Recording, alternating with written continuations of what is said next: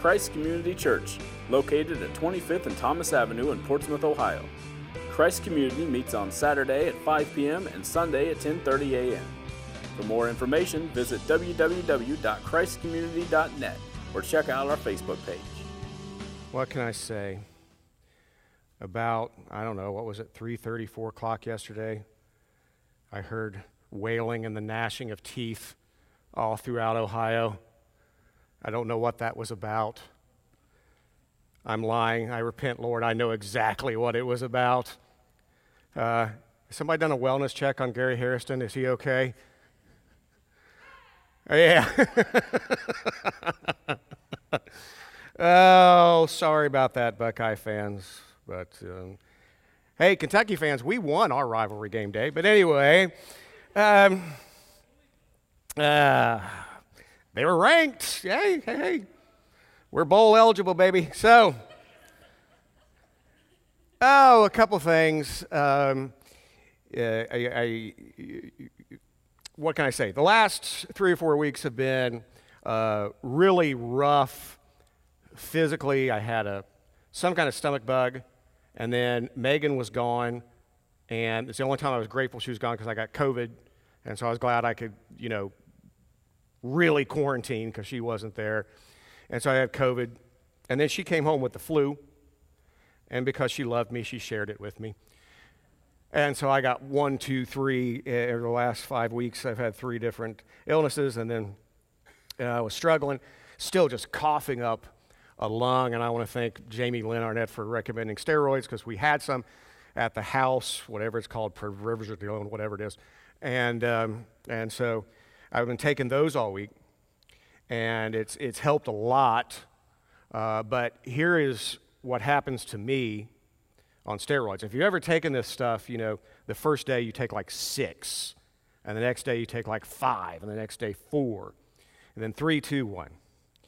And the 6, 5, 4, steroids hit me like right before bed. I chugged a strong black pot of coffee like Ogre from Revenge of the Nerds. I cannot sleep, on those heavy doses. My wife came down one day this morning, or this week, about 7 o'clock in the morning, and she said, "Why didn't you come to bed?" I said, "I haven't been to sleep." So it's been an interesting week. So I've had very little sleep, so this could be interesting. Stay tuned. Just one real big announcement. We've got a couple of things coming up. Our Christmas Eve service is on a Saturday. It'll be at 4 o'clock. It'll be about an hour and 15 minutes, so you'll be out of here by 5:15 at the latest, so plenty of time to go home and have Christmas Eve dinner and all that other kind of stuff. But we will not, because Christmas Day is on a Sunday, we will not be having Sunday services. Just be with your family. But that Saturday, we will be doing worship, communion, the whole schmear on Saturday at 4 o'clock. And we've got some new people singing and stuff. It's going to be a good deal. And again, I apologize again for my appearance. I've been quarantined for a couple weeks. So to quote the existential poets, poison, my hair's in a rat's nest.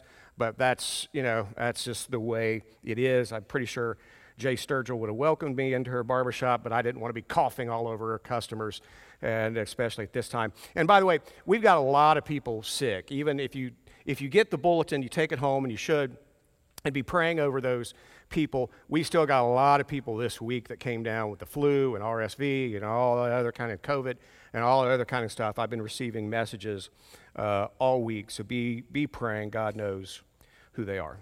Well, this morning, we're continuing with the Gospel Project. And we're talking about Scripture. It may seem like we're taking a bit of a detour because we're going through like Joshua and then all of a sudden we're in the Psalms, but there is a rhyme and reason for that. And so we're talking about Scripture and the point of Scripture and what Scripture's supposed to do.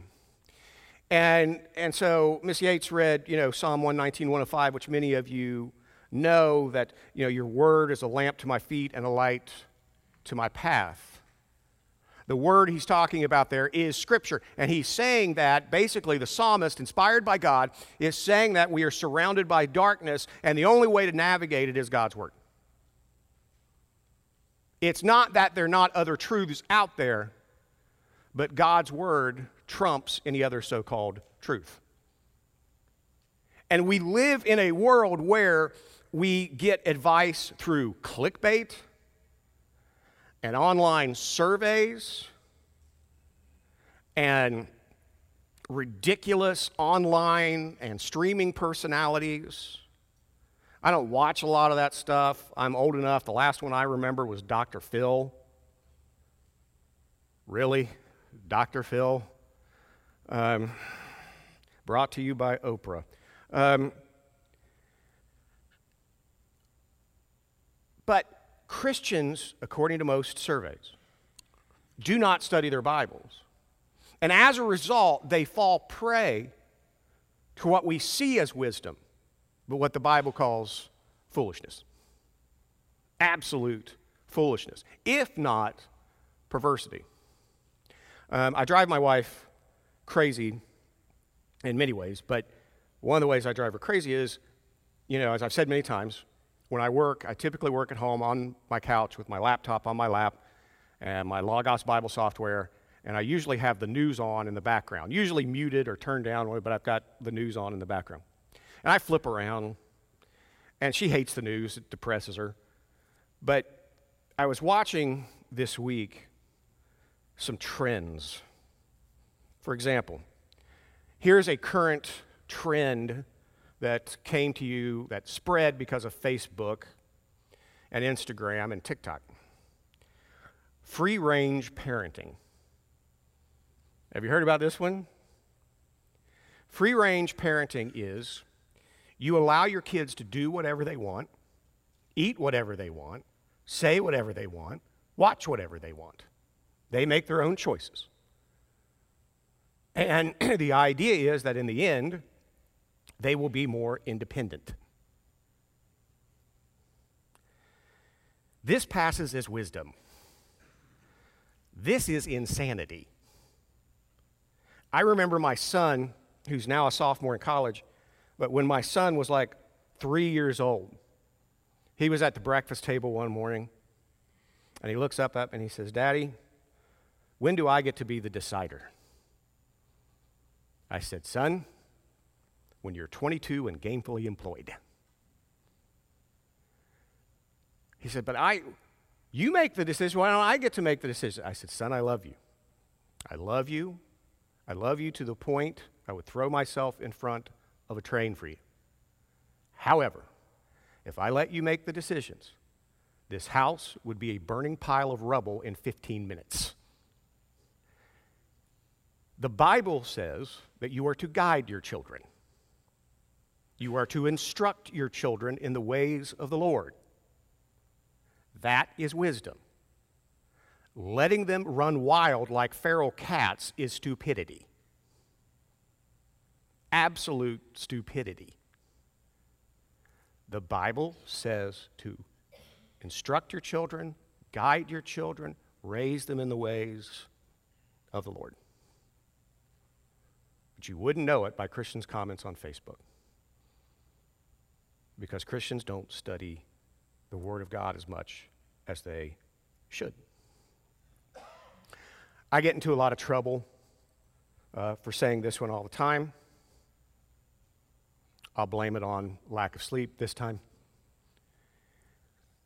When I talk about sex, somebody always gets really upset. When I talk about the fact that the Bible is very clear that sex is reserved for between a man and a woman within the bounds of marriage, that's what God designed it for. It's a holy and good thing within those bounds. But those are the bounds that He has set. And people argue with me like all the time, Christians. Speaking of news, I remember watching, this was several years ago, I was watching a fairly popular news program that comes on at 5 o'clock. And one of the panelists, they were talking about a study that had come out. And the study was controversial. And here's what the controversial study said: that people who wait till they're married to have sex divorce at a lower rate than those who don't. And they were arguing about this. And one of the guys, a self-identified Christian, said, with all due respect, you test drive a car before you buy it, don't you?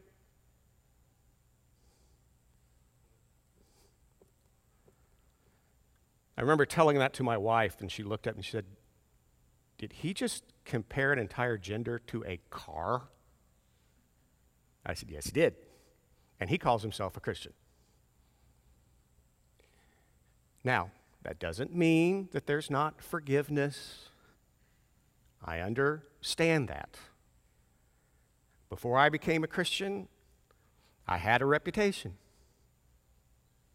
When I became a Christian, my father's words to me were, it's about time.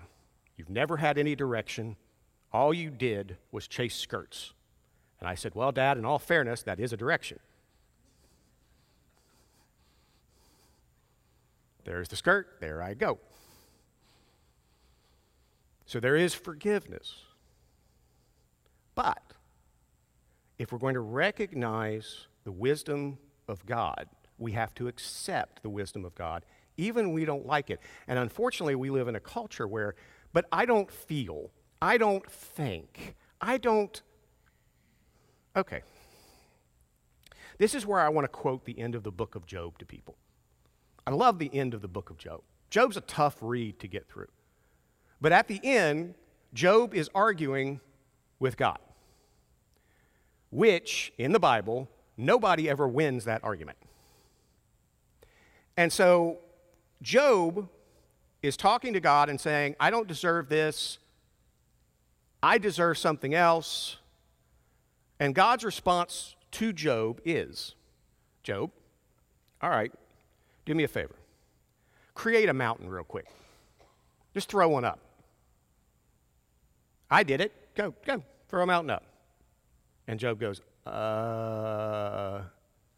He goes, hey, Job, you see those eagles flying around up in the air? Do you know what they're saying to each other? And Job goes, and God goes, exactly. When you look around at creation, and we often take it for granted. Like, I'm always weirded out that we live in Portsmouth, Ohio, and what's the biggest attraction in Portsmouth, Ohio, in southern Ohio? It's the Ohio River.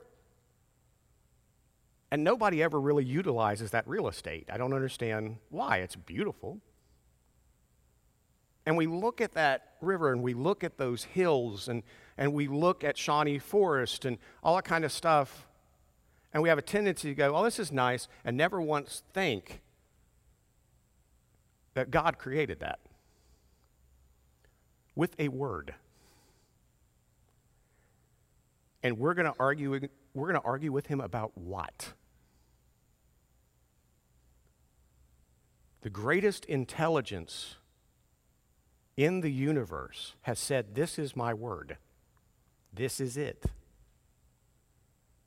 And so our feels, our likes, I think, cannot compete with that. It doesn't work. And I've had people tell me, okay, Matt, but I've tried to study the Bible, but I don't get it. I don't understand it.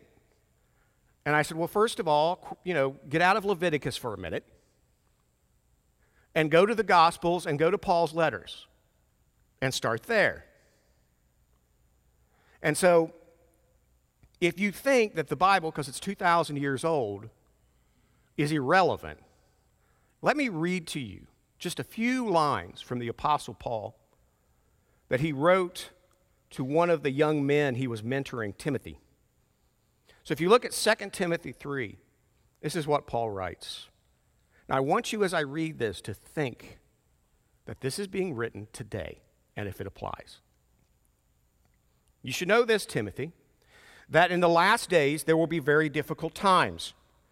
For people will only love themselves and their money.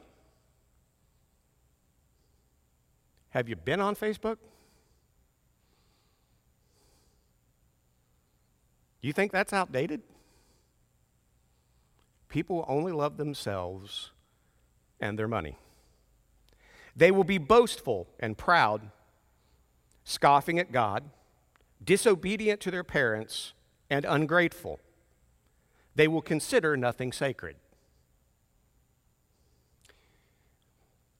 This week, when I had the news on in the background, I saw something that caught my eye and I turned the volume up because I couldn't believe it. At this point, I should. There was a clothing line, a marketing, I can't remember because I kind of got thrown back by it. The marketing campaign was showing children in S&M clothing, bondage clothing. This was their marketing idea. And when I say children, I'm not saying 17-year-olds. I'm talking about 8-year-olds. This is the culture we live in. I have seen several journal articles in which academics, mainly psychiatrists and psychologists, have tried to argue in academic journals that an adult's sexual attraction to a child is completely normal.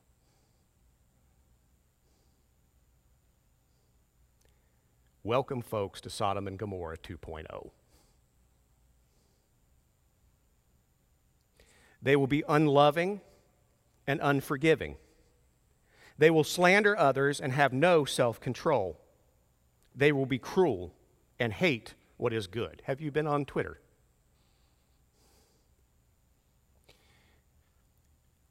Twitter, of course, has been in the headlines because it has new ownership. I've been on Twitter for a long time. The only thing I do on Twitter is promote the podcast I do with my son, the movie podcast I do with my son, because he's a film student. I don't do anything else on Twitter because the absolute hatred on Twitter is unbelievable. You may remember a few years ago, if you know the comedian Kevin Hart. Kevin Hart, when growing up, wanted to be a stand-up comic, and he wanted to be such a good stand-up comic and such a popular stand-up comic that his dream was that he would be asked to host the Oscars. And he was. He was asked to host the Oscars.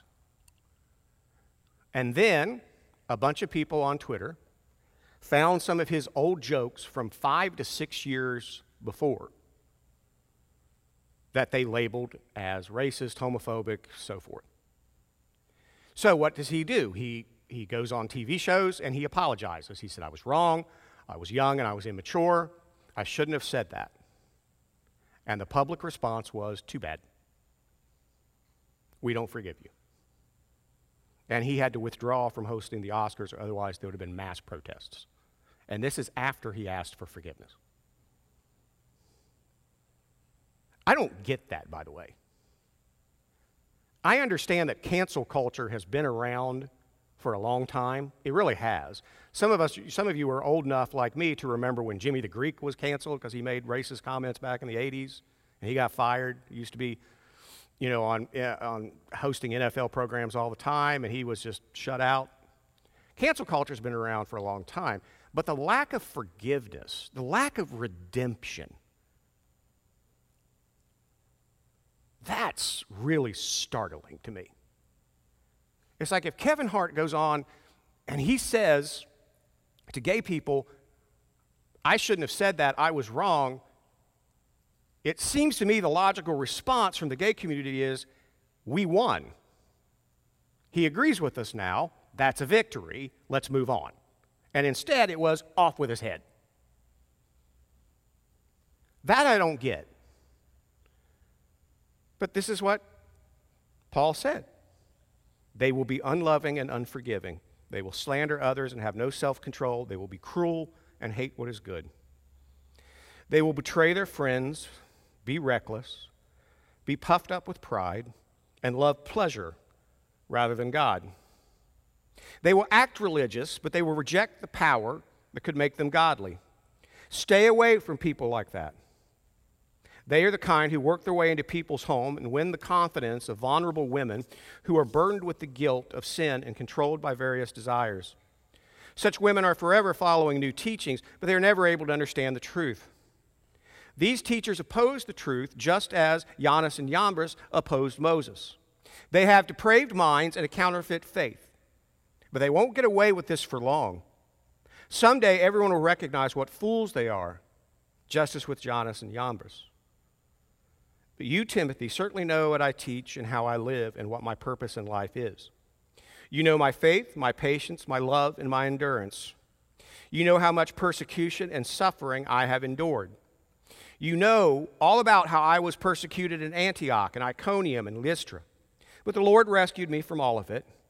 Yes, and everyone who wants to live a godly life in Christ Jesus will suffer persecution. Let me repeat that. Yes, and everyone who wants to live a godly life in Christ Jesus will suffer persecution.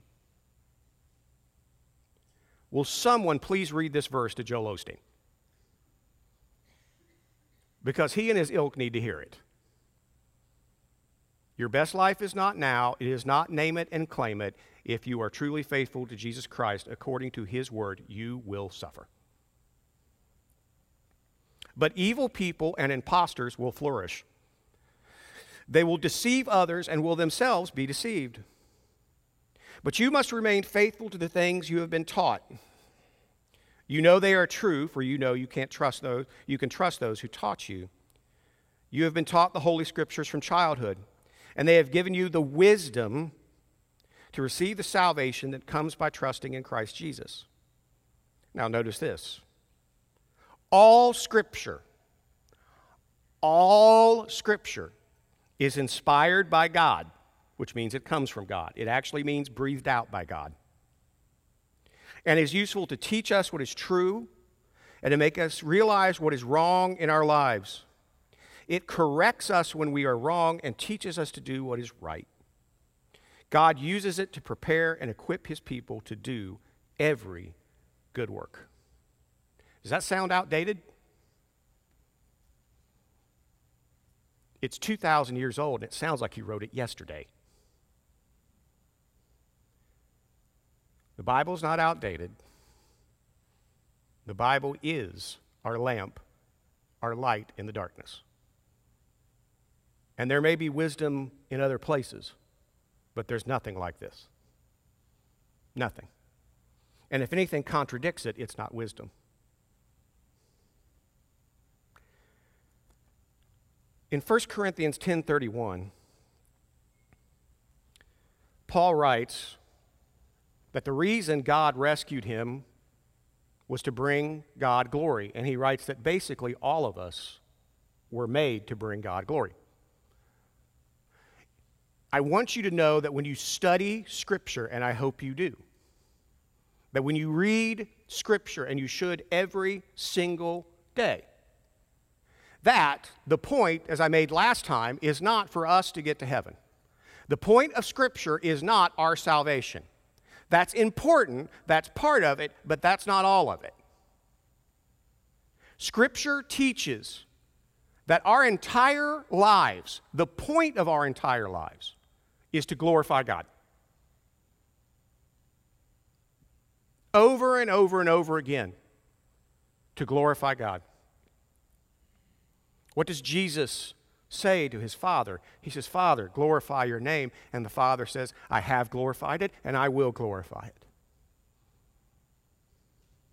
It is to glorify God. But the problem is this.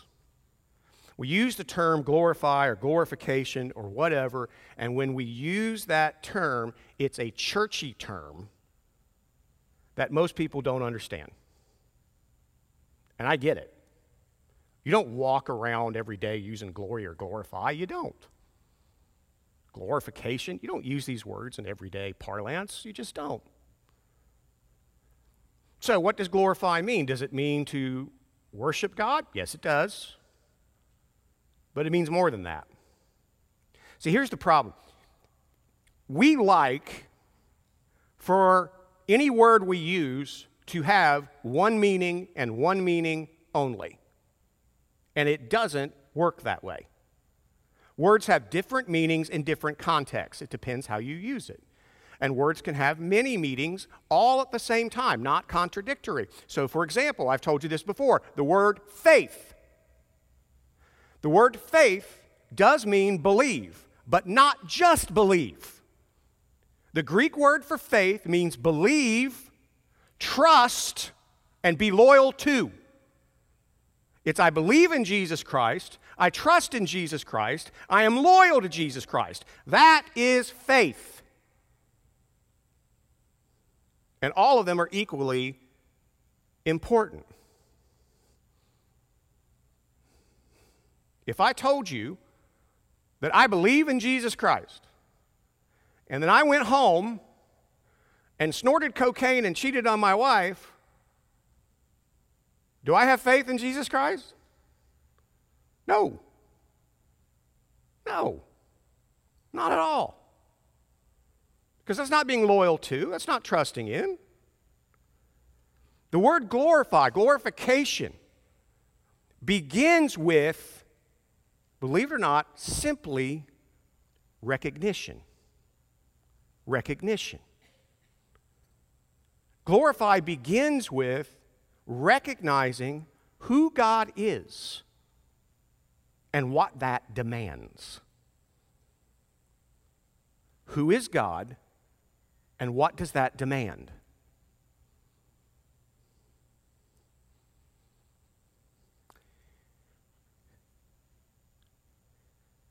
The simple fact is, what that really means is keeping God at the forefront of your thought process. Keeping God in mind constantly. If you have God in your mind, if you're thinking about God and who God is and recognizing who God is and what that demands, you will believe more, trust more, and be more loyal. If you can keep that at the forefront of your mind.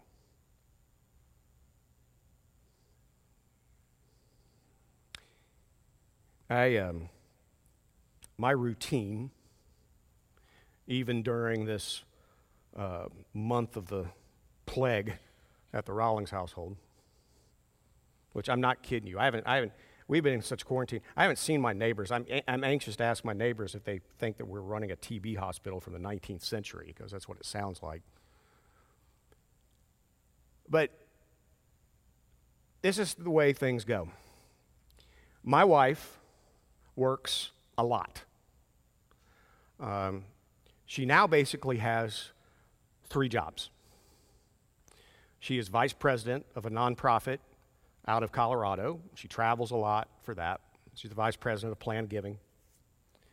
She is the founder and CEO of the Bold Movement, a women's ministry. And now she has just founded a media company focused on Christian content called 1801 Media. 1801 refers to a revival that happened in 1801. So she's got all this.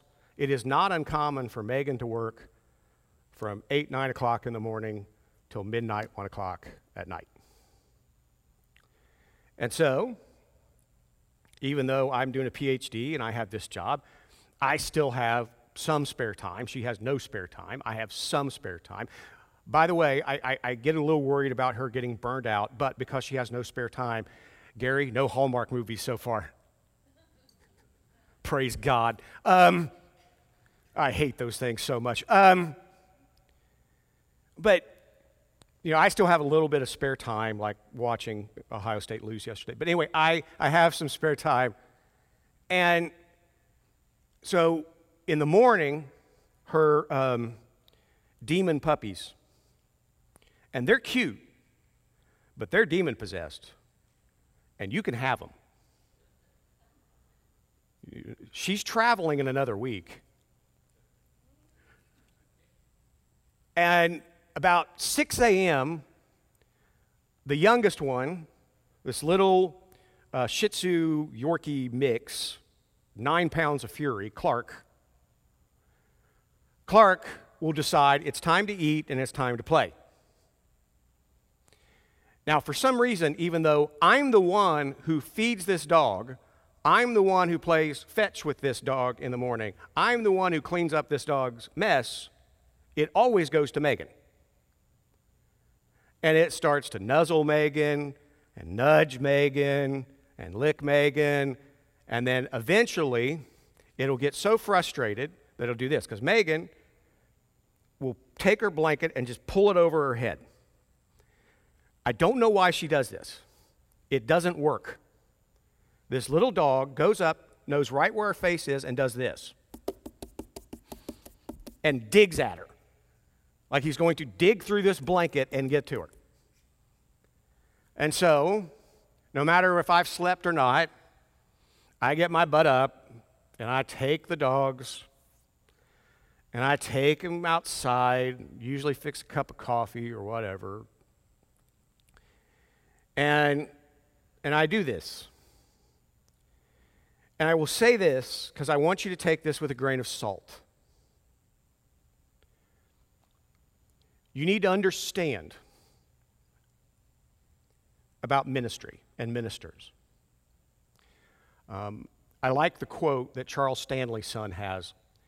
He has a very large church outside of Atlanta, and he likes to say, I'm the senior pastor here not because I'm the smartest or the holiest. I just got here first. Okay. And I want to caveat it this way, footnote it this way. I am not to be your example. I hope to be a good teacher for you, but I am not to be your example. Jesus is the only example. Paul is not the example. Moses is not the example. David is not the example. Peter is not the example. Only Jesus Christ is the example. Does that make sense? Only Jesus was sinless. Only Jesus was sinless. And so that's your example. But I will share this. This is what I do. Once I get the puppies situated and they're eating their overpriced organic dog food, my wife says, but that's what the vet said to feed them. Okay, honey. And what I do is I'm sitting on the back porch. We have an enclosed back porch, and I'm sitting there, and I say two things. One, Lord, thank you for another day of life. I don't know if you know this, but in the book of Hebrews 1:3, it says, if Jesus in his mind doesn't want you to exist, you will no longer exist. Every moment you have in life is because Jesus wants you to have it. Because he actively wills you to have it. You owe every moment of your existence to Jesus Christ. And so I say, thank you, Lord, for another day. And then I say, have mercy on me, a sinner. That's what I do every morning. Because what I'm trying to do, what I'm striving to do, what I want to do, is I want to get to the place where Jesus Christ, God, the Father, the Holy Spirit, are at the front of my mind all day long.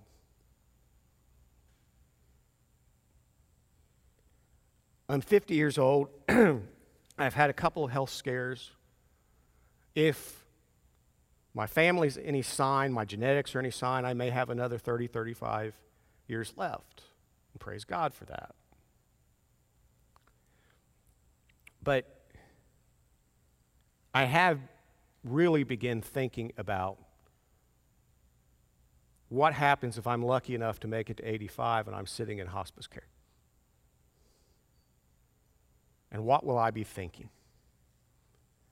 And I will tell you this, one of the things I will be thinking is all the time I wasted on complete and utter nonsense. Just nonsense. And all the time I could have been thinking about the Lord.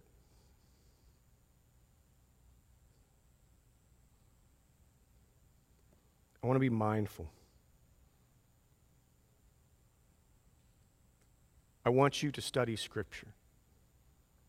I want you to see Scripture for what it is, which is a light into darkness. I want you to see that. And I want you to see that, as Rick Warren said in the opening of his book, what the Bible clearly teaches is it's not about you. It's about God. And it's about glorifying God. And that begins with recognizing God. Every moment of your day, recognizing who God is. And because of who He is, what that demands of you. Every single day. That true wisdom does not come from making ourselves comfortable or happy. That's not what life is about. Life, however long or short it is about glorifying Jesus Christ. And so, what I hope you do, and what I hope I do, so I am in no way, shape, or form pretending that I have mastered this.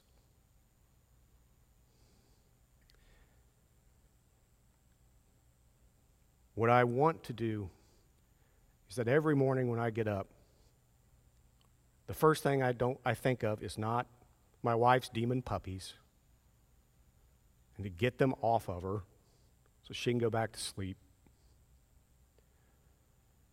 And it's not the cup of coffee. And it's not what I have to do that day. And it's not the supplements I take in the morning or any of that kind of stuff. The first thing that I do, and I hope the first thing you do, and then what I hope you do all day long, is a constant prayer. Thank you, Lord, for another day of life. Have mercy on me, a sinner. And then to add this one, how may I serve you? How may I be privileged to serve you? The Bible teaches, the Bible is true wisdom. The Bible teaches all life is about glorifying God. Glorifying God begins with recognizing who He is and what that demands. Are you with me? Are you with me? Let's pray. Heavenly Father, we thank you for your word. That you've not just given us our lives, you've given us wisdom to live our lives by. And that this wisdom says that why our salvation is so important, especially to you, that it's the next step of the people that you have saved, worshiping you, glorifying you, recognizing who you are every moment of the day. To be, as your servant Paul said, to be in constant prayer. To know that every moment is a gift from you. To know that we are sinners who must find forgiveness through you. And to know what an honor and a privilege it is to serve you. May I learn this. May this church learn this. May we do so to your honor. In Jesus' name we pray. Amen. So folks, remember a couple things. One, remember Christmas Eve service, 4 o'clock. We will be having communion and worship, so you want to get here on time. And we will not be having service on Sunday the 25th on Christmas to stay home with your families. We'll worship all together on Saturday. That is the first thing you need to know. 2, I have a small group that meets on Tuesday night in the Student Center at 6:30. We play a game called the Rotten Tomatoes game, and then we have a quick Bible study. You're all welcome to it. That's 2. Number 3, just to remind you, Kentucky won their rivalry game. I'll leave you with that. God bless you. God goes with you. See ya. Christ Community Church, located at 25th and Thomas Avenue in Portsmouth, Ohio. Christ Community meets on Saturday at 5 p.m. and Sunday at 10:30 a.m. For more information, visit www.christcommunity.net or check out our Facebook page.